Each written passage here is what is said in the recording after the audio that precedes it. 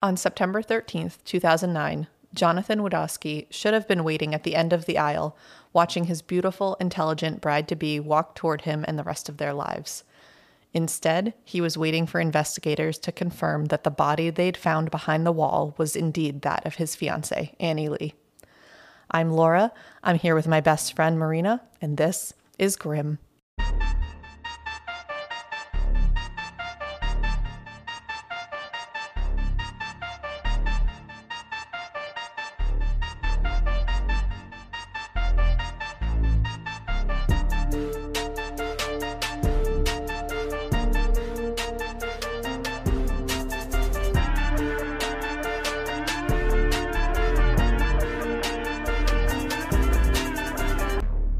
I'm pre-sad. Yeah, it's sad. It doesn't get less sad. No. I'm sorry. And I was thinking of the case where the bride got killed right after their wedding on the golf cart, which was not murder, and she wasn't in a wall, so it's definitely not this case. No, but close though. Also sad. Not very similar circumstances. It sounds like perfect. Yeah. No, it is sad. But we have a journey to get there. Okay. I'll tell you about it. I'm ready. So this is a suggestion, actually, from one of our lovely gremlins, Ashley, who has a personal connection to this case that I'll mention later. She is alive and well. Okay. It's not that personal, but glad you're still with us, Ashley. Yes, so thank you.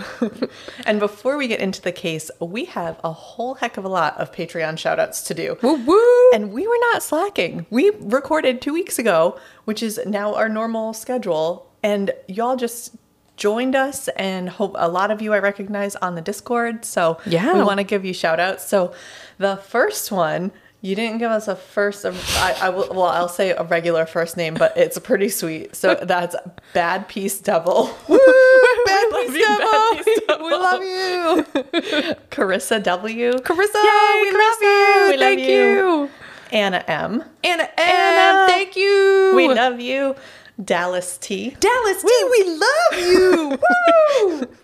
Alexa L. Alexa L, thank you so much. We love you. Heather S. Heather S. Woo! You're the best, Heather S. We gotta keep excitement we're only high halfway with this through. many. We're ready. Okay. We got it. Bethany J. Bethany J. We love you. We love you. Kaylee F. Kaylee F. We love you. I also really like how you spell your name. It's really pretty. Alexandra C. Alexandra C. We love you. We love you. Taylor B. Taylor B. We love you. We love you, Taylor. Kate H. Kate H. We love you. Thank you so much. Woo. And Dana M. Dana M. Dana. We love you. I'm like literally She's dancing. Yeah. Back and forth. Guys. We do love you. But, oh my God. You guys are awesome. We love you so much. It's probably because I finally started posting about all of our P-Bonies on Insta. Yes. I was slacking on that. Guys, we have a bunch of P-Bonies. So like if you want to hear them, just join our Patreon. Check them out. And all those gremlins did. Yes. So all the pictures now are on Instagram, so you can still see them. Almost all of them. She's getting there. Okay, and Jeannie's not up yet, is she? No, I posted Jeannie. I think I'm missing one from mine. Oh. I'm working on it, guys. I have like a lot of stuff going on in my life, okay? And I'm just over here doing my best. Those sound like a lot of excuses. I'm full of them. Well, we're excited about that. And we also should mention, I don't think we mentioned in a while, sometimes we say it at the end, but I don't think I have, that we do have merchandise. So if you're interested, you can check us out on Etsy. It's also in all of our link trees, so you can find that in Instagram bio and all that stuff. We realized, and a shout out to Kate, one of our gremlins, for recognizing this and letting us know that a lot of the listings were expired. So, which makes me think of that commercial that has we have ants. And it's like, expired. Oh, yeah. Expired. That was our Etsy listing. So that's all fixed now. So there's more than like a koozie. There's a lot of stuff on there, sweatshirts, all that stuff. And guys, I'm really sorry. So I don't know if you guys know this, but I'm actually a lawyer. I am not like a social media manager, Etsy shop runner. So like I said, we're just learning. Over here. Yeah, we're learning. We're doing our best. We love to learn and grow. Learn. Yes, and buy some merch. So far, we're alive. Listen, learn, and buy some merch. Perfect. Okay. Sorry, this was this was a long intro, but we had so many things to say. coming down from that high. Oh boy, here it comes. Let's get into it. But as usual, I am going to start today's case with some information about the victim. Mm-hmm. The victim of today's case was a truly spectacular woman, which we hate to hear. I want her to just be a piece of shit, you know? And you live when you're a piece of shit. You don't get murdered. But she's not. She's wonderful. Annie Marie Tu Lee was born on July 3rd. Oh, July 3rd. Today, as we're recording, it's July 5th. So she just had her birthday, or would have had. Oh, that's sad. Wow. Would have had her birthday. Anyway, she was born on July 3rd, 1985 in San Jose, California. Oh. She grew up with her aunt as well as her uncle. It was immediately clear that Annie was brilliant. Successful all through school, she graduated as valedictorian from Union Mine High School in El Dorado, California. Damn. Fittingly, she also earned the superlatives best of the best and most likely to be the next Einstein. Wow. Yeah.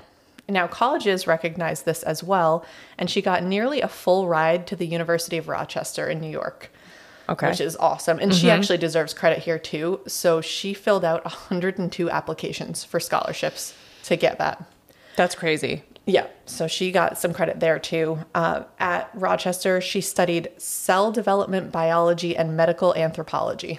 Say that 10 times fast. It sounds like you have to be really smart to even own a book with that title. I was going to say, to know that that's a major that you can go into.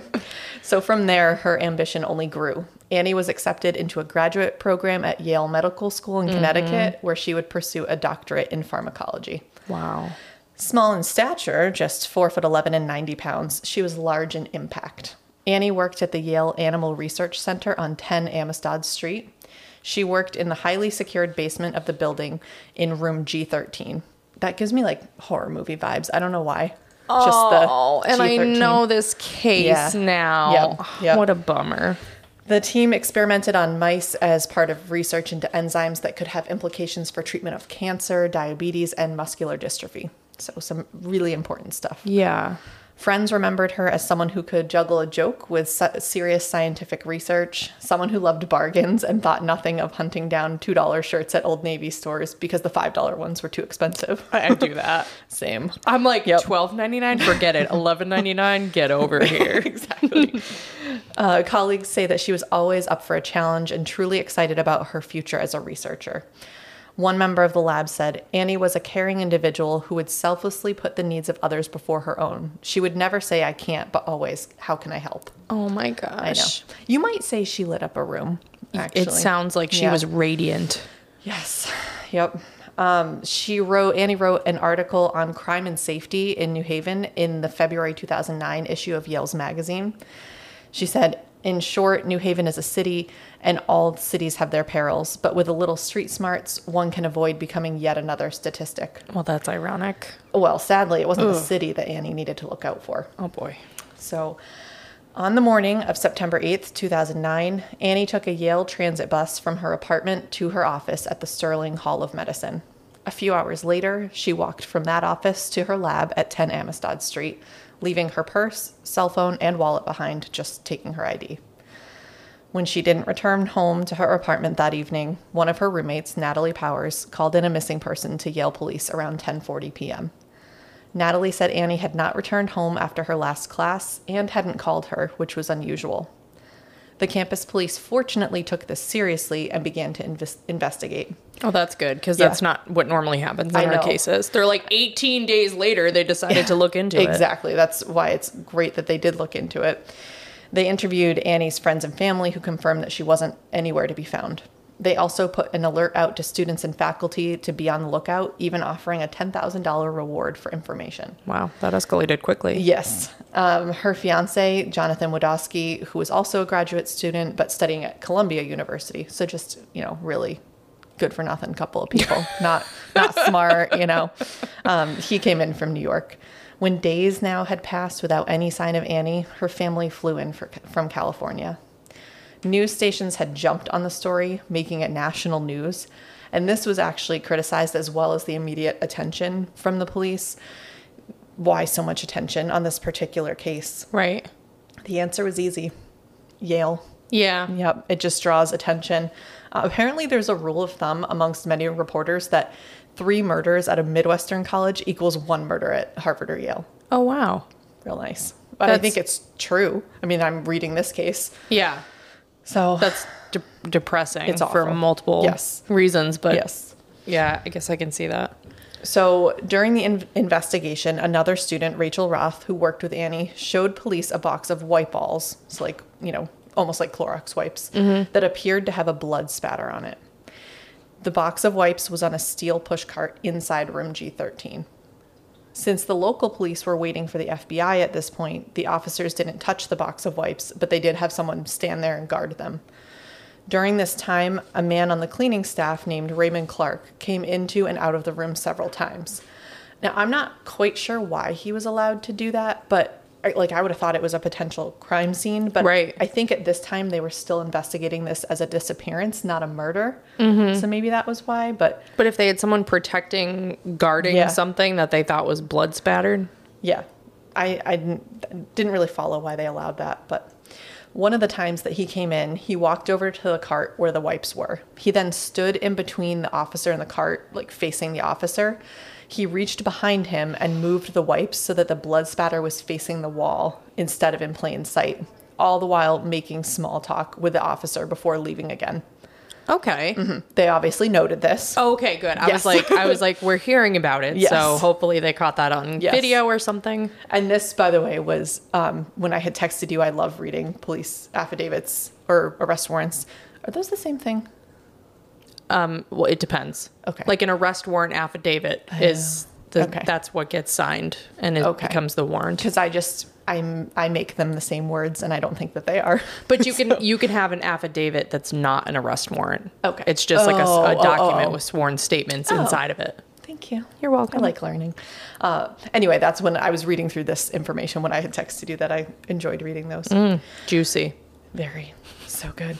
All right. So when Raymond entered the room again, this time the officer observed him beginning to scrub the floor where the drain was with like SOS pads and cleaning solution, even though the floor appeared to be clean. And what the fuck? Like, what the fuck? Why wouldn't they be like, okay. Like, no. I know. Because even if he wasn't being suspicious, wouldn't you be like, we just want to kind of preserve everything the way it is here? Yeah. Like, I'm sorry, there's a police presence here. Like, get the fuck out of this room. Yeah. Very strange. So now once the FBI arrived, they took the box of wipes as well as a lab coat that had red colored stains on it. And after confirming it was indeed blood, compared the DNA on the items with Annie's. It was a match. Yeah. The same day, Raymond Clark went out of his way to tell another officer that he knew Annie and that he had seen her the day she disappeared. He said that she left the building around 12:45 p.m., which is about 15 minutes before him, and that was about 2 hours before a fire alarm went off in the building. Obviously, investigators wanted to talk to Raymond further. He said that he'd met Annie a few months ago since he was responsible for cleaning her lab and caring for the mouse cages, but he never socialized with her and didn't have contact with her outside the lab. So this is that stupid guy who's inserting himself into an investigation because he thinks he's smart. Yes. But really he's stupid and he's just like giving them breadcrumbs. Precisely. To lead them straight to him. Let me tell you all this information that I think makes me look innocent, but actually just gives you a perfect trail. Yeah. So in the interview, Raymond elaborated on his timeline of events. He said he arrived at the lab for work around 7 a.m. He saw Annie working in her lab at about 10:30. He left for lunch at 12, returning maybe 30 minutes later. At that point, he saw Annie gather up her stuff and leave maybe 15 minutes later. So we're at like 12:45. And then the fire alarm sounded, clearing the building at about 1 or 1:30. Detectives also questioned Raymond about some scratches on his face and left arm. He said that was from one of his cats at home. An answer for everything. Or the mice. Yeah. Cleaning their cages. That's true. That would have been a better answer. Meanwhile, investigators were collecting evidence from what now was feeling more like a murder scene. Back at 10 Amistad Street, they gathered a rubber glove with what appeared to be blood-like stains, a low-cut white athletic sock with hairs and blood-like stains. Both of these items were found in a drop ceiling outside the room of G13. They found a pair of work boots, also with blood-like stains, labeled Ray C, and missing shoelaces. Finally, they found a blue short-sleeved hospital scrub shirt with, I think you can guess it, blood-like stains. He's like the racy. There's actually a Raymond Cantilever that works here as well. He was in the vicinity around the same time. I saw him. Yeah. Let me tell you all the details. Yeah, exactly. This also just happened to be the same type of shirt that Raymond was observed wearing in video surveillance. Mm-hmm. Tests on all of these items came back positive as blood and as a match to Annie and Raymond. Mm-hmm. In the lab itself, investigators uncovered a possible medium velocity blood-like spray pattern on the wall that did test positive for blood and showed apparent efforts to clean the blood off the wall. The blood at the scene suggests there was a struggle consistent with Raymond's scratches. Not looking good. No. Detectives, but again, Annie's still missing at this point. Right. So detectives continued their search, and on September 13th, 5 days after Annie was reported missing, they entered a nearby locker room. As soon as they got in the room, they were hit with the smell of a decomposing body. Oh. They brought in cadaver dogs and quickly discovered a lifeless female body in a wall behind the toilet where there was a mechanical chaise. They saw blood-like smears throughout the opening, behind the door frame, on the pipe insulation, and on the access panel. The victim, who we of course now know was Annie Lee, was wearing surgical gloves with her left thumb exposed. She was found upside down and partially decomposed with a broken jaw and collarbone, injuries that she had sustained while she was still alive. Oh, no. Her trigger warning for here. Her bra was pushed up and her underwear was found around her ankles, indicating sexual assault. Semen was found on her underwear, but wasn't a large enough sample for to test for a DNA match. Inside the wall with her was a pen with green ink, a stained lab coat, and a sock. Annie's autopsy determined that the manner of death was a homicide, as you also probably could have determined, and the cause of death was strangulation. So investigators seized evidence from G22, the other lab that Raymond was responsible for cleaning. They took a cleaning spray bottle with blood-like stains, 2 small round-colored beads, which were later matched to beads on the clothing that Annie had been wearing, and hair fibers. They also found a white rag, tweezers, scissors, a screwdriver, and several plastic tubes in a clogged drain pipe in one of the labs. Dude, first of all, this guy made a mess then did a horrible job cleaning up. Yes. Thankfully. And we'll get into this in a second, but like this is also a locked down basement, like with video surveillance, not into the rooms, but like completely locked down. You know who's scanning in, who isn't scanning out, right? Who's there, like of all places to attack someone, right? It seems very dumb, but well, I think we determined that Raymond's not the brightest bulb. No, he's not.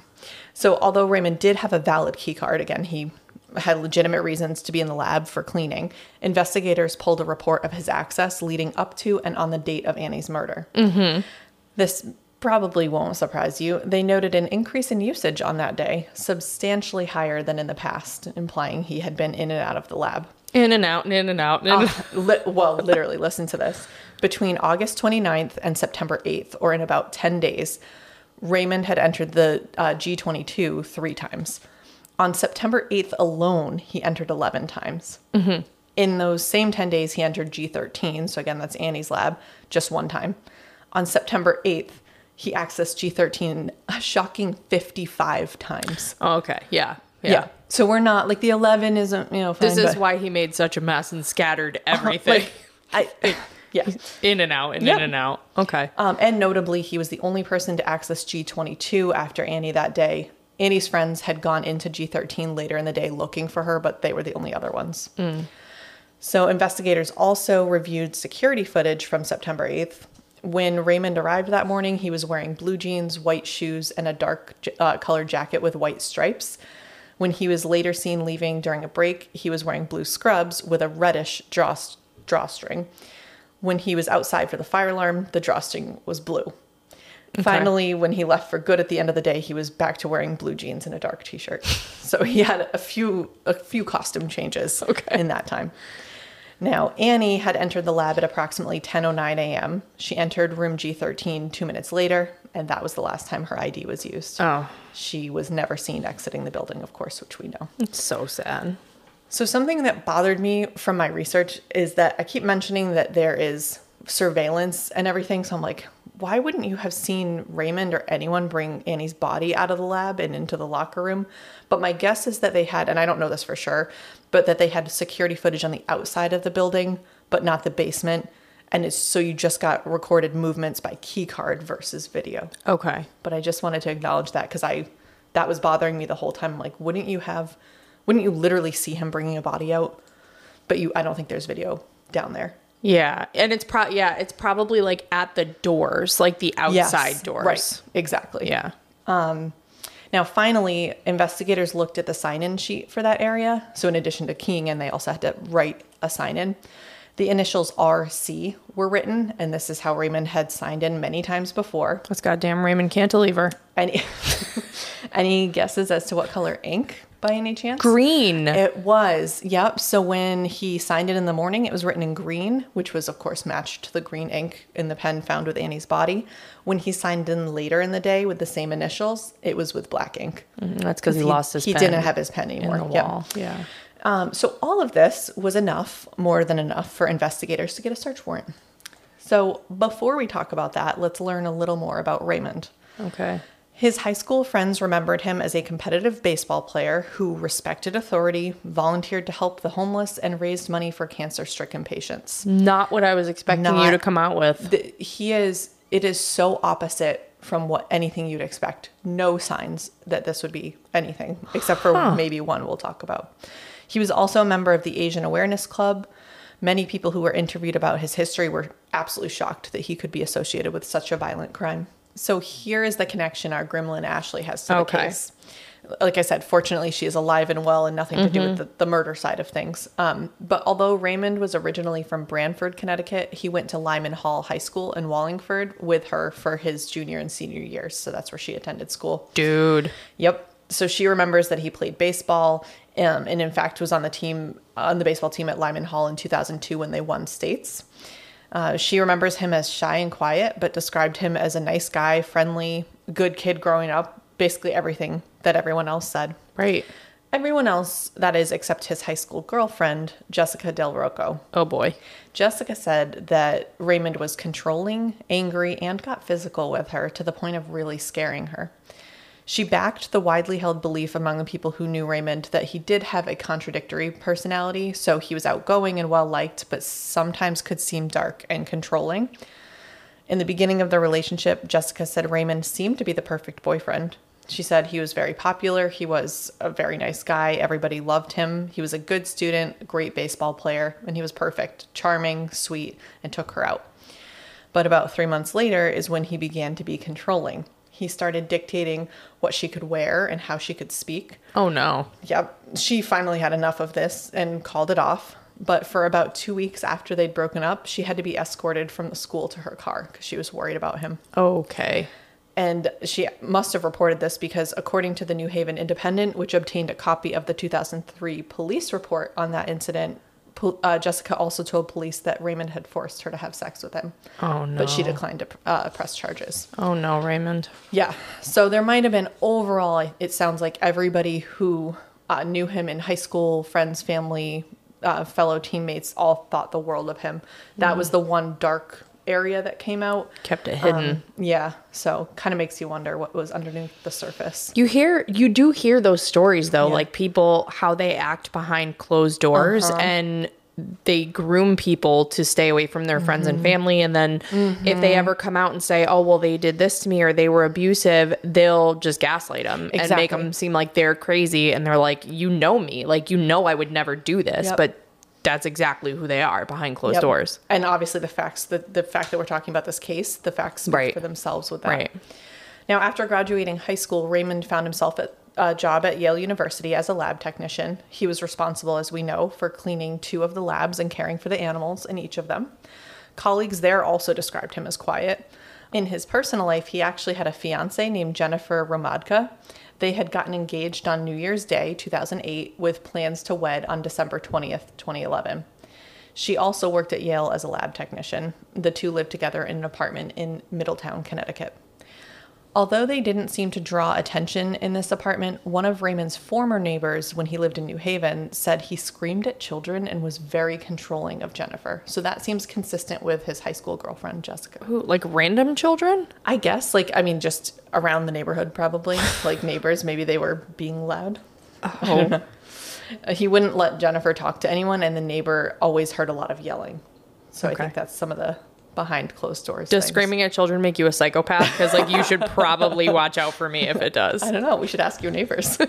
They probably do hear a lot of yelling from here. Oh my God. I remember when my kids were really little and they were very colicky. I would close my windows because I'm the neighbors are going to think I'm murdering you. And it's just that I'm changing your diaper and you're being overly dramatic about it. Have you seen that video of the guy who's parakeet is screaming, help me? No. Okay, so it's a ring camera view of him. He's working on his car out in the driveway, and police show up because they had calls of people hearing a woman screaming, help me. And he's yeah, no, it's my parakeet. Oh my And he gosh. went and got it, and it said, I might be saying parakeet, I don't know if that's correct, that parrot, I don't know, one of those. It's probably is it the big white one? I don't know. Okay. Cockatoo? Yes. That? Cockatoo. Okay. Yes. Anyway, I don't know which one it was. It was a bird that had the ability to make these noises. So then the cops are oh no, it's okay. But then people would comment on that video and be but where did the bird learn that? Where did it hear those noises? So I don't know the resolution for that one. Ooh, that makes me think of the movie Suburbia. Stop it. Stop referring to movies I don't know. Watch more movies. Make there's a list. solution to I'm this. too busy researching for Grimm. I can't. Okay. All right. That was a big... We digress. Yeah, we digress. Okay. Now that you have a better picture of Raymond, let's go back to 2008. Thanks to all of the evidence found at 10 Amistad, Raymond was detained on September 15th as a person of interest and served with 2 search warrants. He was also required to give a DNA sample.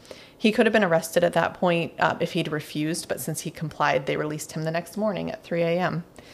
Instead of going home, he stayed at a motel where police continued to monitor him while they executed the search. Yes. You're instead of going home, he headed straight to Bradley Airport. He was no, I'm good. Now, in their search, investigators found blood on the kitchen floor in Raymond's home, as well as in his Ford Taurus. Police noted that Jennifer, his fiancée, had ridden in this car with him after the murder. They did take a DNA sample from her as well, but she was not considered a suspect. Investigators also searched another car he used, as well as lockers at the lab. They noted that he had, quote, gone to great lengths to conceal evidence in multiple locations in unusual places. Mm-hmm. Overall, investigators collected over 300 pieces of evidence, reviewed about 700 hours of surveillance video. Which so many hours. is so many hours. And interviewed more than 150 people. Good for them. Mm-hmm. Raymond was arrested shortly after 8 a.m. on September 17th, 2009, at the Super 8 Motel in Cromwell, Connecticut. He was held on a $3 million bail at McDougall Walker Correctional Institution in Suffield, Connecticut. And of course, he was suspended from his job and banned from campus. Mm-hmm. Jennifer, because remember I said she was also a lab tech at Yale, took a brief leave, but then returned to work at the university. Raymond originally pleaded not guilty at a hearing in January 2010, but changed his tune in March as a part of a plea deal. Mm-hmm. His guilty plea for the sexual assault charge was entered under Connecticut's Alford Doctrine, which we've talked about before. Yep. It's where the defendant doesn't agree to the facts, but agrees the state has enough evidence to get a conviction. You fucking think? Yes. When you were saying how many hours and how many witnesses, I'm why?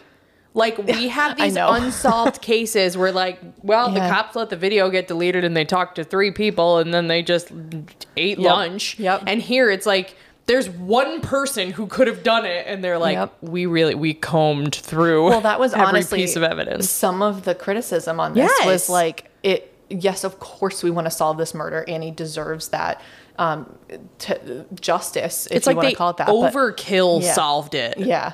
And it's just, so that part was frustrating and definitely got some negative press. Yeah. So Raymond had also been charged with murder and felony murder. And I texted you to make sure I could ask this in the middle. I think I figured out why those are 2 different things in this. Is it because the felony murder is as a result of the associated sexual assault? I didn't understand how you could be charged with murder and also felony murder. Yeah, because they're doing it, it's an extra crime. Like they have to, there's an extra element to the crime. Okay. So I could be completely screwing this up, but I believe murder is a lesser included to felony murder because murder includes all of the elements of felony murder, and then felony murder has the extra that's in the sexual commission of the felony.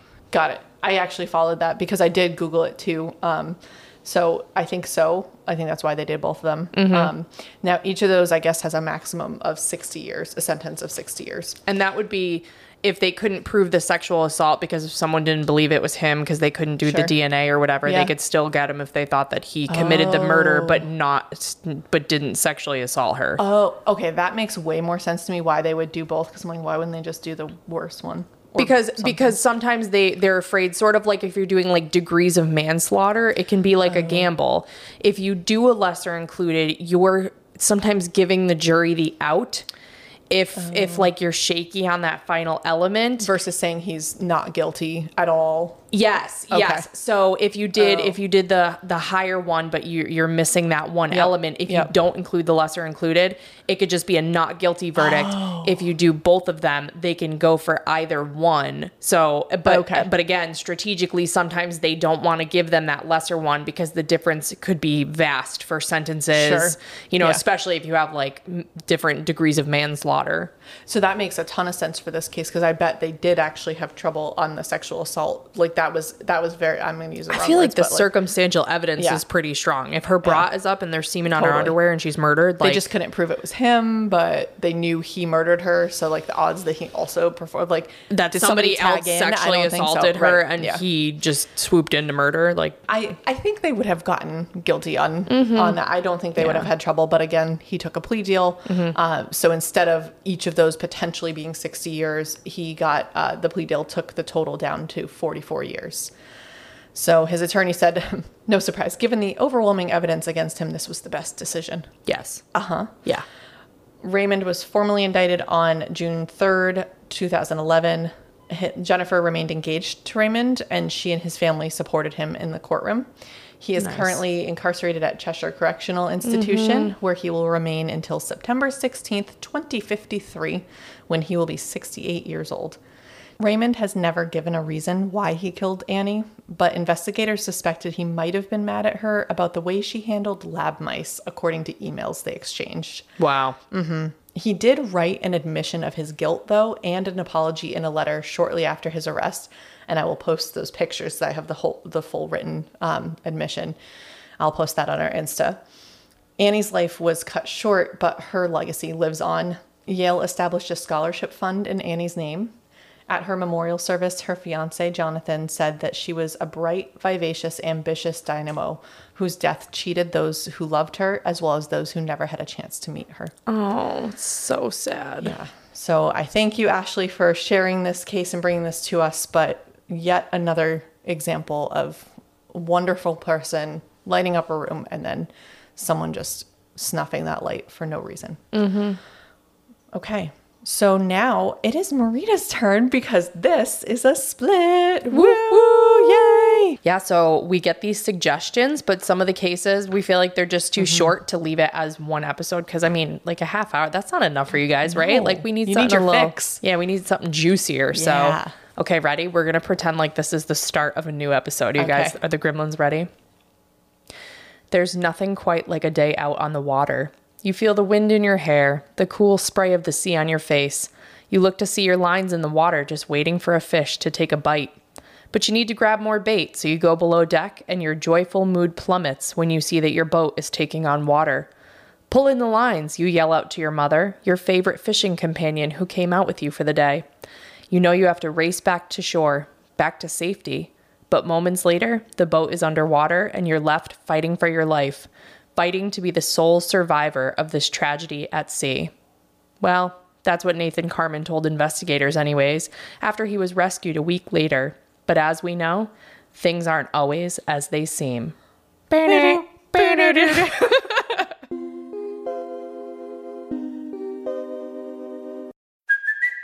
it's Kaylee Kaylee Cuoco for Priceline. Ready to go to your happy place for a happy price? Well, why didn't you say so? Just download the Priceline app right now and save up to 60% on hotels. So whether it's Cousin Kevin's Kazoo Concert in Kansas City, go Kevin, or Becky's Bachelorette Bash in Bermuda, you never have to miss a trip ever again. So download the Priceline app today. Your savings are waiting. Go to your happy place for a happy price. Go to your happy price, Priceline. So that just tickled me. Yep. I hope everyone enjoyed that as much as I we did. enjoyed it a lot. We do that actually when the real music at the beginning is playing, because we are actually recording that whole time. So producer Mike has to listen to all that and cut it and just put the regular music. I'm waiting for the day that he forgets to do that and we release it with us talking over that. So that'll be a real treat the day that happens. It's usually actually at this point just a repetition of what we then say back on the recording because we're usually reacting to the intro. So. And then we're like, oh, sorry, wait, I should hold that thought. Yeah. Okay. So my thoughts on that, I will say, are I was with you. I was thinking, oh man, we have done a lot of boat cases because it's summer and it's nice. But then I got stressed out at the idea of a boat taking on water and getting stuck in. And where was this? You didn't say where this was yet. I didn't. Okay. No. Okay. I'm ready. But I also was thinking about the one that you did for the P. Boney, right? Yeah. Was it the Bluebell? Yes. What did I say? Bloodshed on the Bluebell. Yeah. Mm-hmm. That's a P. Boney. Yes. Join our Patreon. So this case was all over the news back in the day, and then it actually just popped back into the news recently again. So I was like, okay, I really want to cover this one. If somebody suggested it, you can just let me know and I'll give you a shout out the next time. But I don't think anybody has. I've just been interested in this case. It sounded interesting to me. Interesting? It's very interesting. Okay. I hope that you agree with me at the end of this episode. There wasn't a ton of information on the case or the players for what will be obvious reasons later on, but that's why I figured this would be perfect for a split. Yeah, I'm ready. I got 99% of my information. I do not have 99 problems. I got 99% of my information from court documents like you did for your case. Yep. And then used random articles to fill in additional details and information. Awesome. So the key player here is Nathan Carman, who was born on July 6th. Oh my gosh. 1994. Creepy. So today's July 5th, if Florida didn't already tell you. Yeah. So Words. Mm-hmm. So he was born to Linda and Clark Carman in Middletown, Connecticut. When he was a child, his parents separated and his mother struggled to maintain a harmonious relationship with him. Nathan had Asperger's, which is a form of autism that's characterized by social awkwardness and repetitive behavior. Mm-hmm. But Linda suspected that there was something more going on based upon Nathan's behavior. On Halloween in 2009, the police were called by the parent of a local trick-or-treater who realized that Nathan was handing out fish guts in a Ziploc bag to the trick-or-treaters that were coming to his house. Oh my gosh. That's actually probably like the most fucked up thing I can think of finding in my kid's treat bag. Yep. I'm not even sure. I think I would assume it was fake because, obviously you're not going to assume that when you open it and smell it, but I just can't imagine, although it made me think of, so I'm a big Boy Meets World fan, and I have been listening to Pod Meets World, which is their rewatch with 3 of them. And they haven't gotten to this episode yet, but it made me think of when Mr. Feeney is handing out rulers. It's a lot better, though. I'd rather a ruler than fish guts. Yeah. I don't know what I would think it was. I assume fish guts smell like fish. Right. So at first you'd be like, is this some kind of joke, like some crazy Halloween thing? And then you'd realize it's no joke. Yeah. It's just that's a very sadistic thing to do. Ugh. Yeah. A year later, when Nathan was only 16, he no longer wanted to live with his mother and he wanted to move out. He was obviously very young, and Linda wanted to be able to keep an eye on him, so the two discussed it, and they compromised, and they agreed that Nathan would stay in an RV parked in her driveway. That seems fair. I think that'd be pretty sweet if I was 16, you got your own space. Exactly.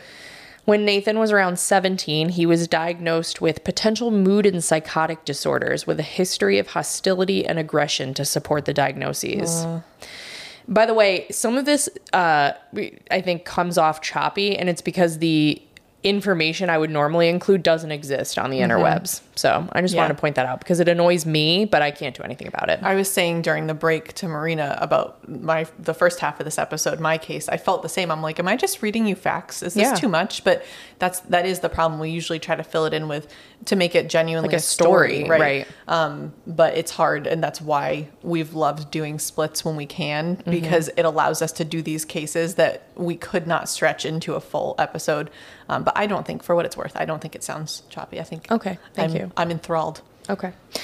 It seemed like most of Nathan's aggression was directed towards his poor mother, Linda. Nathan would throw tantrums when things didn't go his way. On one occasion, Linda had burned some cookies, so he threw the whole tray of cookies at the wall. Oh, that makes me sad. Yeah, I know. That, like, I can just picture Linda's, like, defeated face. Yeah, like, exactly. It would just be like oh no. Yeah. Linda was dating a man at the time who viewed Nathan's behavior as a big, waving red flag.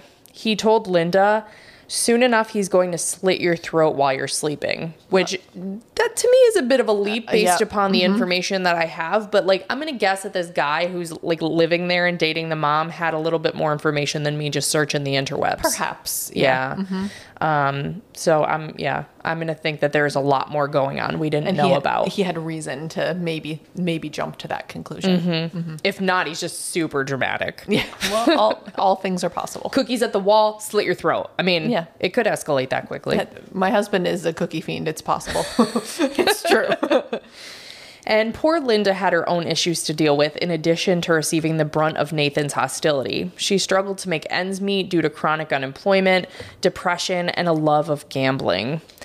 That's where her wealthy father comes in. Oh. Linda was the son of John Chocolos, who was a wealthy businessman. Want to try that again? John Chocolos. No, Linda was the who? She was the daughter of John Chocolos. She was not the son. No. She was the daughter. I could have said that probably like 4 more times. I'm like, am I saying it wrong? No. Chocolos. I know. I appreciate that you said his name like I would know the name better than you. The daughter, yes. He was a wealthy businessman. I think I also called him a businessman. He's only one person. So I'm doing really well. Yeah. He was a millionaire who made his money by building and renting nursing homes and other real estate ventures. Okay. Sorry, guys. It's been a busy day, but we're power through. She gets giggly and then can't control it, as you might have figured out by now. Yeah. John had 2 residential properties, one in Windsor, Connecticut, where he maintained his business office, and he had another home built in West Chesterfield, New Hampshire. Do you know where that is? Mm-mm. Okay. John and his wife Rita had 4 daughters, Elaine Chocolos, Linda Carman, Charlene Gallagher, and Valerie Santilli. John used his wealth to help Linda out when she was in a bind, but he also used it to gain some control over her. Mm-hmm. In the process, he developed a close relationship with Nathan, and he used his money to spoil him. John bought Nathan a white Irish sport horse named Cruz, which I cannot imagine the points that scored him as a grandfather. But also what? A horse? A horse. Why? I mean, when you're a millionaire, why wouldn't you buy your grandchild a horse? I mean, okay. While Nathan's relationship developed with his grandfather over the years, his relationship with his mother only got worse. Oh. That relationship reached an all-time low when Nathan's beloved horse died. Oh. The horse was described as his only friend, which is so sad. And maybe that's why his grandfather got it for him. That would be fair. Because it's like a really big pet. It is. They say, yeah. I was thinking, having had horses, I should know this, but I was thinking that horses are like big dogs, but they actually say that about cows, so I was very wrong. So my son's obsessed with cows, so maybe I'm going to get a cow someday. Nathan was devastated and stopped talking to his mother, communicating only through handwritten notes. Oh, no. And Nathan's mental health suffered. They had to delay scattering the horse's ashes because Nathan had a psychotic episode at school. Linda said that Nathan called the vice principal Satan and his secretary an agent of the devil. Oh, dear. Linda's suspicions that there was more than autism going on with Nathan was further solidified when Nathan began having paranoid delusions and was spouting off crazy religious ideals. Oh, no. Yep. And that makes me think of Lori Vallow, where you're like, that religious ideal makes you literally schizophrenic. Yes. Like, yes. It doesn't it doesn't go together Makes with sense. reality. Exactly. Yep. I was missing the vocabulary that I needed to finish that sentence. You could just take that clip and apply that throughout this case. Yes. Yeah. This is probably around the time that Nathan started coming up with the bad ideas we're going to be talking about. Oh, no. Starting in 2012 and 2013, Nathan began asking his grandfather's trust attorney and financial advisors detailed questions about Nathan's interest in his grandfather's assets and trusts. Red flag. Red flag. Hide your kids, hide your wives, because your grandson's going to kill you. John... I shouldn't laugh. It's not funny, but it is. John, being the responsible financial planner that he was, created various trusts for his family, including the Chocolos Family Dynasty Trust. The Dynasty Trust was designed to provide distributions to his 4 daughters and also to trusts in the names of his 4 daughters. Okay. Yep. John also had additional assets set up in his name that would pass from his estate to his daughters' trusts after his death. Under the terms of the trusts, the daughters had some control to name the beneficiaries of those trusts. And then under the terms of the trust, I've said the word trust so many times, the trustees, Larry Santilli and Paul, forgive me for this name, Sturzala. It's Sterczala. Sturzala. I think so. I think the C Polish. is silent. Yes. Had the power to decide whether to make distributions from the Dynasty Trust and from the daughters' trusts receiving the funds from the Dynasty Trust. I did actually follow all of that. Basically, he's got a bunch of money. He's got some money that will go directly to his daughters, some money that goes in kind of a holding. They've got some control over where that money then goes. Got it. Yep. Nathan, in nurturing the close relationship with his grandfather, wasn't left out.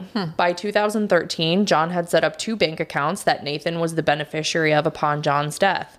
There was one account with about $150,000 that was designed to cover Nathan's college expenses. There was also a second account that contained approximately $400,000 that listed both Linda and Nathan as beneficiaries on John's death. Okay.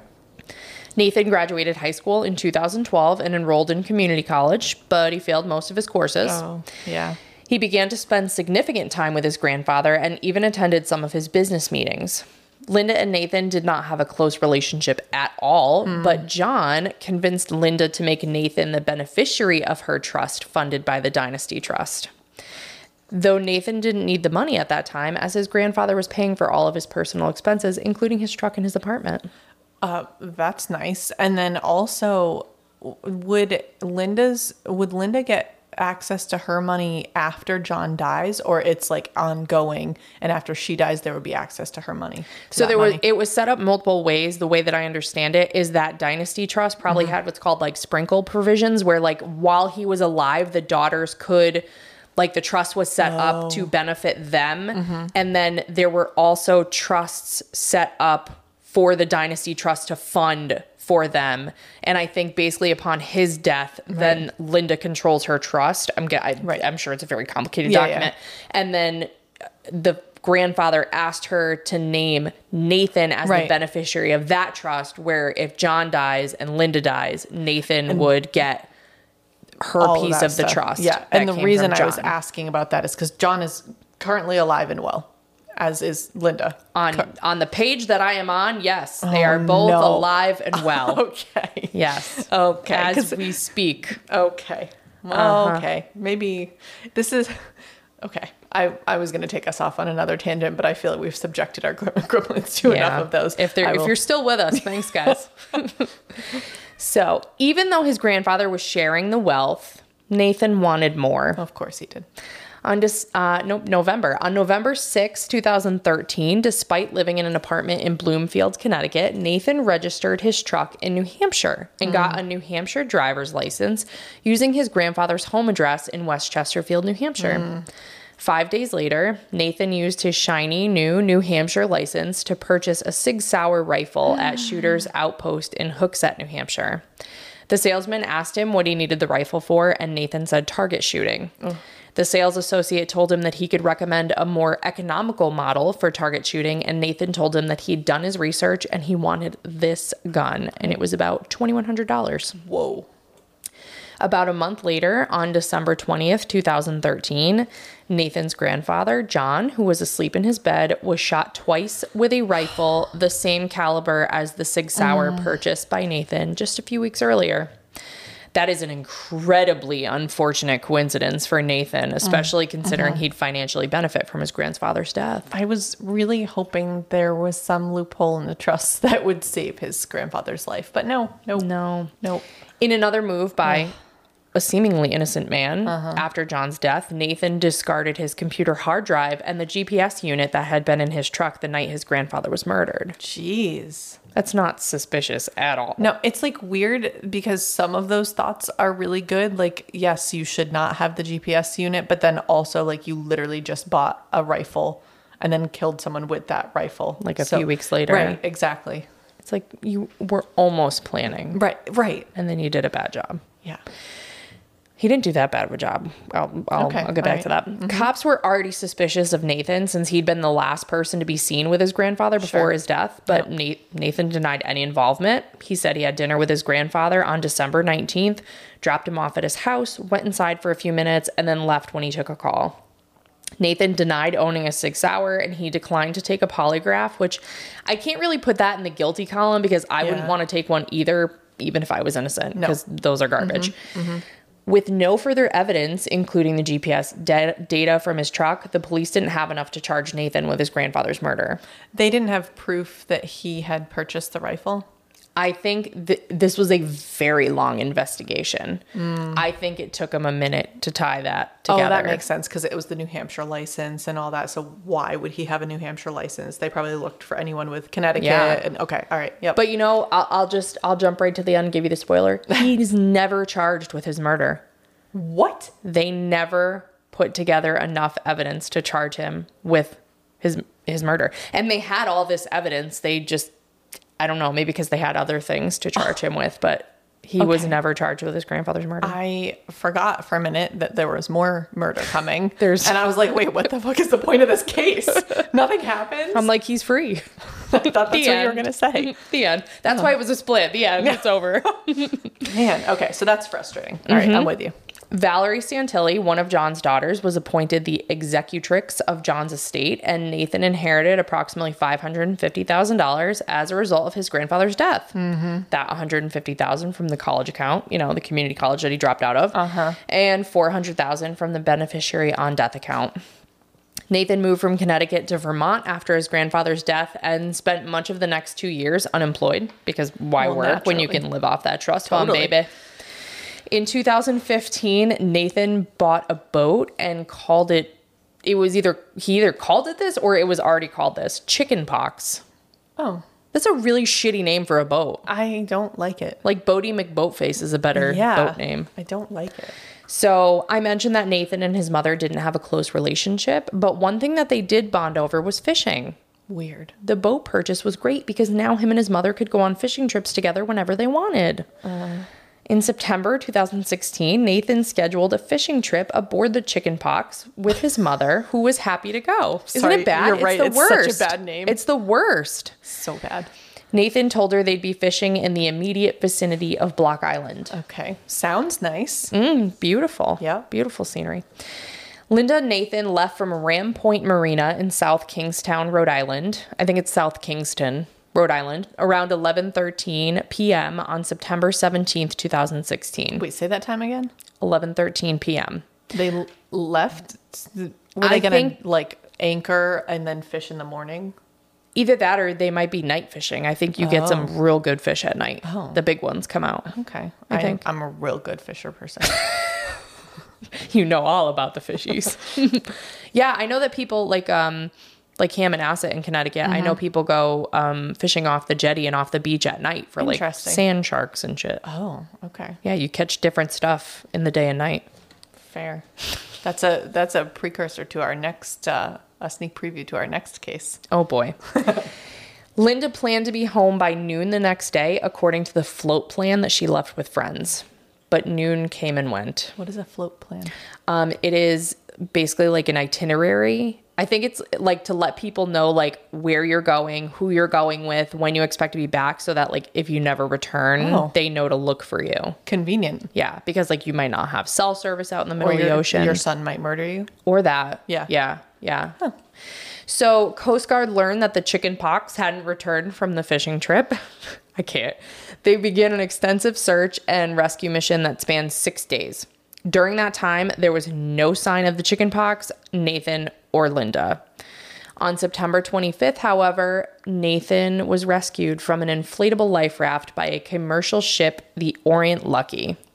Wow. Talk about lucky. Seriously. Also, I was just realizing this is late September in the Northeast. So depending on how that weather was that year, that could be pretty cold and rough. Yeah.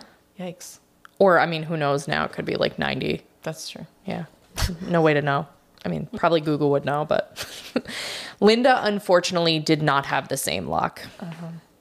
Nathan told investigators that while they were fishing, he saw that the boat was taking on water below deck. He asked his mother to reel in the fishing line so that they could return to shore, but the boat sank quickly after his initial discovery. Nathan admitted that he didn't activate the boat's emergency signal or use the radio in any way during that time. He said that he and his mother fell into the ocean when the boat went down and that she died. Okay. Nathan was able to grab the emergency life raft, on which he survived for a week until he was rescued. Linda's body was never recovered, and she was only 54 years old. Oh my gosh. Yeah, and I mean, it's well, I'm waiting to hear the rest, but it's probably good for him that her body was not recovered, because I'm sure it was not just from drowning. I obviously I don't have like the interview, but I'm wondering if he was just like, the boat went down, she died. Like, yeah. Like immediately, like, did it suck her under? Like, did you just leave her? Like, what? That's what I mean. Cause people can swim. Right. You know? And you were able to get the life raft. Like, where was she? Like, this is so similar to the Bluebell story, because he told like the same thing. He was like, "Yeah, it went down too quickly, but I was able to get the raft. But everyone else wasn't. Sorry." Yes. And then I was just picturing that little girl, like seeing him walk by in the hallway, and he just like left her for dead. And she was on that fishing net or whatever it was. For, like, that was insane. Yeah, it's too bad that's not the case for him. No. With his mother gone, Nathan stood to inherit his mother's share of John's estate, which was worth around $7 million, they estimated. I was going to say, when you said that John was a millionaire, I was like, I think he's like a multi-millionaire. Yeah. He doesn't have just one of the millions. No, he's got multi-millions. Yes. But Nathan made a grievous error. Thank God. In October 2016, Nathan made an insurance claim to Boat US for the loss of the chicken pox for approximately $85,000. If you learn nothing else from Grimm, know this. Those insurance companies are gonna get you if you've done wrong. They're gonna get you. Yep. You can commit murder, but not insurance fraud. Yeah, exactly. Okay. Exactly. Okay. Leave the insurance companies out of your murder. Yes. Just leave them out of it. So as they do, insurance company investigated Nathan's claim. Nathan's insurance policy contained an exclusion providing that there was no coverage for, quote, any loss, damage, expense, or cost of repair caused directly or indirectly by incomplete, improper, or faulty repair. During the investigation, the insurance company learned that prior to the fishing trip with his mother, Nathan removed 2 forward bulkheads, removed the trim tabs from the transom of the hull, and improperly repaired several large holes. How did they figure that out? I'm guessing they might have recovered the boat. Oh, maybe. Because otherwise I have no idea. Or he admitted to it. Oh. But I'm just going to break it down a little bit because I read those. I was like, he did the what to the now? According to Wikipedia, which I figured was good enough for informational purposes, bulkheads in a ship serve several purposes. They increase the structural rigidity of the vessel, which that sounds like a good thing. They divide functional areas into rooms and create watertight compartments that can contain water in the case of a hull breach. Think Titanic. Yes, yep. And then some bulkheads and decks are fire resistance rated as well. The transom that he messed with is the vertical section at the rear of the boat. And that previously had trim tabs, which are essentially paddles that are attached to the transom that make it easier to keep the boat level, especially if there's uneven weight distribution. But for him, he removed those and left the 4 holes on the rear of the boat, and he sealed them from the top, but he basically like just shoved putty in them and he didn't put anything underneath to like fully seal them. So you can literally just shove the top part back into Which is probably boat. Exactly what he did. Yes. Got them out to the middle of, the Long Island Sound and then did that. Is my guess. Yep. In January 2017, Boat US denied Nathan's claim based upon the fact that he made improper and shoddy repairs and otherwise modified the boat in ways that would cause it to sink. Carman appealed, no, not Carman, Nathan is his name. Nathan appealed the claim denial, and Boat US brought a federal lawsuit seeking a declaratory judgment that the claim was rightfully denied. So basically asking the court to look at the policy, look at the facts, and say that they're correct.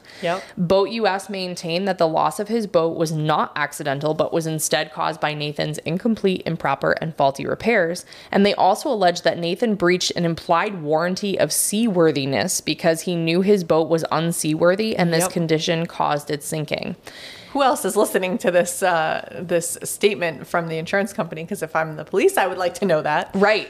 And it was actually this investigation into the insurance claim that assisted the police with the rest of the case, which what do we tell you about these? Like, leave the insurance companies fraud out of it. Yes. Gosh. And by the way, when the insurance company was going to insure him in 2015, they had someone come out and inspect the boat, and it was seaworthy and did not have these issues. Okay. So, like, he definitely did it. Totally. The federal court judge agreed that it was likely the shoddy repairs that caused the boat to sink, and the judge concluded and said, to be clear, the court is making no determination of whether Mr. Carman intended to sink his boat or to harm his mother. Those allegations are not a part of the counts the court heard during the trial of this civil case. Now, let's not forget, this was all to collect $85,000 from his insurance policy for the boat. And due to the information that came out, his Aunt Valerie, the executrix of John's estate, was like, hold up. In July 2017, she filed an action in New Hampshire probate court to bar Nathan from inheriting any money from the estate. Good. So Nathan tried to argue that, first of all, he had nothing to do with either of these deaths. Of course. He said that his aunts had motive to kill their father for the inheritance money. But that argument is illogical because Nathan was did he. Yeah. But Nathan was the beneficiary of his mother's share in the event of her death. So the aunts would have to kill him too in order for that to make sense. Right. And regarding the allegation that he murdered his mother, he denied it and said that even if he did abandon her on the sinking ship, that's not a crime. Whoa. That's cold. Not correct, but cold. Like, so I'm sorry, did you just let her drown? Like, and even then, like, what, how, like, ugh, that's an awful thought, because if that's how it went down, no pun intended, then she probably survived the sinking of the ship and was like swimming around aimlessly. So I think that based upon the information that was in the indictment and the way that it was written, I think that they believe that he got on the boat, murdered his mother. Yeah. I think he drove it around for like most of the week because it said that he like evaded the chicken pox evaded Coast Guard detection or something of the sort. Like, I don't think that he spent a week on the life raft. I think he spent like a day or two on the life raft. Oh my God. I didn't even think of course he could lie about that. Yes. And then of course that is why he didn't make any Mayday calls or do any of the emergency stuff, because it would have said when and where they were. Yes. What a piece of shit. Yeah. The investigation into Nathan continued for years, and it involved the FBI, the Coast Guard, the Bureau of Alcohol, Tobacco, and Firearms and Explosives, Connecticut State Police, and the police departments of Windsor, Connecticut, South Kingston, Rhode Island. Whoa. Just a few agencies. Yeah. But on May 10th, 2022, Nathan was charged in federal court by an 8-count indictment for the murder of his mother and for fraud. What did I tell you? I know. What did I tell you? I knew you were going to love it when I was like, he made one grievous error. Of course. I can't tell you how many murders I've gotten away with because I didn't also commit insurance fraud. secret. So I mentioned before he was never charged for his grandfather's murder. And although he wasn't officially charged with it, I don't think that the investigators ever gave up on the idea that he killed him. I mean, that's like, they basically said it in the indictment that he murdered him. And they were still investigating him years after John's death, because that same indictment said that when he left for the fishing trip with his mother in 2016, they said he removed his computer from his home, preventing law enforcement from reviewing the contents while he was away on the trip. Wow. So I wonder, like, that makes me feel like it was a cat and mouse game. Totally. For years after the fact. Wow. So Nathan maintained that he had nothing to do with his grandfather's death. And interestingly, in a court filing, Nathan asserted that his grandfather had a young mistress who was dating a man who had a drug habit. And he felt that they were responsible and had a motive. So the aunt angle didn't work. So now he's going switching. Yes. Okay. The woman was called Mistress Y in the pleadings, and she was only 25 when she started a sex for cash arrangement with John the year he died. Mistress Y was interviewed by police, and she said that she spoke to John hours before his murder, and Nathan was leaving his grandfather's place at that time. Nathan argued that it could have been Mistress Y or her jealous boyfriend, so they both had a motive to kill him.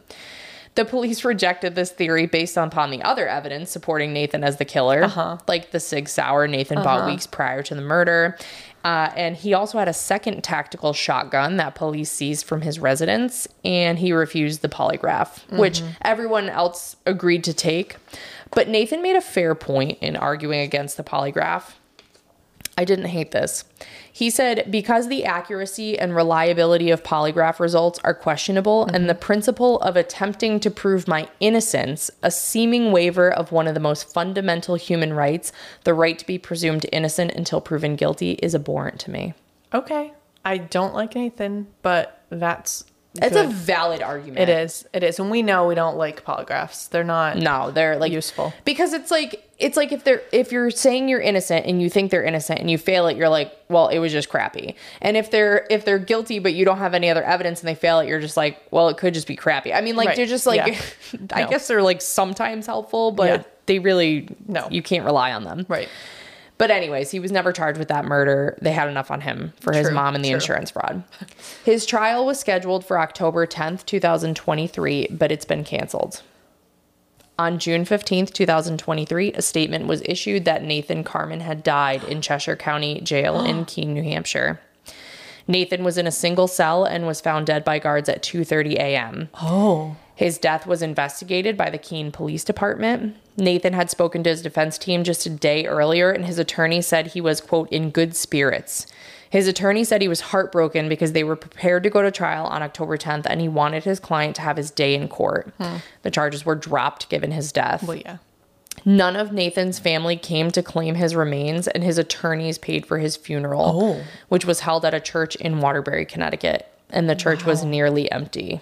Wow. The autopsy was recently completed, but the results won't be released because the death was ruled as not suspicious. A death is ruled not suspicious if no one else is involved or if no crime is committed. So based upon that fact, and the fact that they didn't say that he died of natural causes, I'm going to say that he died by suicide. Yes, I would think so. Wow. And I do feel like I think what I've gotten, I lost a little bit as we went through the details was what you told us about him in the beginning, which was all the issues he was dealing with. And it makes me wonder, like, was it, obviously we don't know all the details, but was he not treated? Did he not get the help he needed? Right. Could this have been prevented? Like, yes, obviously it's like, yeah, you want to see justice for the people who were murdered, but at the same time, like he clearly had something going on that he needed help for. I think mental health is an underlying theme in almost every case that we talk about, even if the underlying thing is just like psychosis, like, I mean, that makes you feel a little better that you don't just have like perfectly happy, normal people going around murdering people. Yeah. I would hope they have something wrong. Elle Wood says that, right? Yeah. Happy people don't murder people. They just don't. Yeah. So, but that's why I also tripped over my words when I said, July 6th. And then I was like, I was going to say it's his birthday, or it would have been his birthday. And I didn't want to give it away that he is now no longer with us. And nor did you want to be quite as much of a downer as I was when I was saying Annie's birthday. Yeah. Took us up, took us right back down. That's what I do. So that was the case of Nathan Carman. So Wow. I remember when he was arrested, it was all over the news about, we were just hearing about this insurance fraud scheme to get all this inheritance money. And then it just popped up again because of his death. Wow. But yeah, I have not heard of it, but that's often the case. I don't know. There's a lot of cases I haven't heard of that everyone's familiar with. And people will message me like all the time. Like I have a friend who constantly sends, are you watching this case? Did you hear about this case? And I'm like, I don't have time. No. I can only focus on one horrific thing at a time. Seriously. Like I just can't keep up with it. I remember when we first started Grimm, my husband was like, "Oh, are you guys going to have enough cases?" I was like, my husband said the same thing. Are you kidding me? Yes. I mean, the only thing holding us back are cases that are smaller. And by that, I mean the information we have access to. Right. But other than that, I mean, it's sadly, I'm still in the middle of my research for my next case, but another one popped up and I have it bookmarked on my phone because I want to look at that one next. It's not even on our list already. Yeah. And then we get suggestions, which we love all the time. So there's a lot of sadness. Yeah. But we're here to tell it to you and laugh. Not about it, but in between. You just gotta laugh to keep from crying, Yeah. Okay. Okay. Well, if you're enjoying listening to Grimm and if you stayed with us through this whole episode, congratulations. You must really love us. Please rate and follow us wherever you listen to podcasts to make sure you don't miss any episodes. If you listen to us on Apple Podcasts, make our day by leaving us a written review. You can find our page on Facebook by searching Grimm: a true crime podcast. If you want to subscribe to our Patreon, go to Patreon and search Grimm: a true crime podcast. We got some P-bonies for you. Yup. Follow us on Instagram at Grimm Crime Podcast for information on future episodes and case photos. Check out our link tree, which is on our Instagram if you want to check out the link for our merch, or you can go to Etsy. And if you want to send us a case suggestion or just say hi, you can email us at grimmcrimepodcast@gmail.com. Listen, learn, and stay alive until next time, because the future is grim.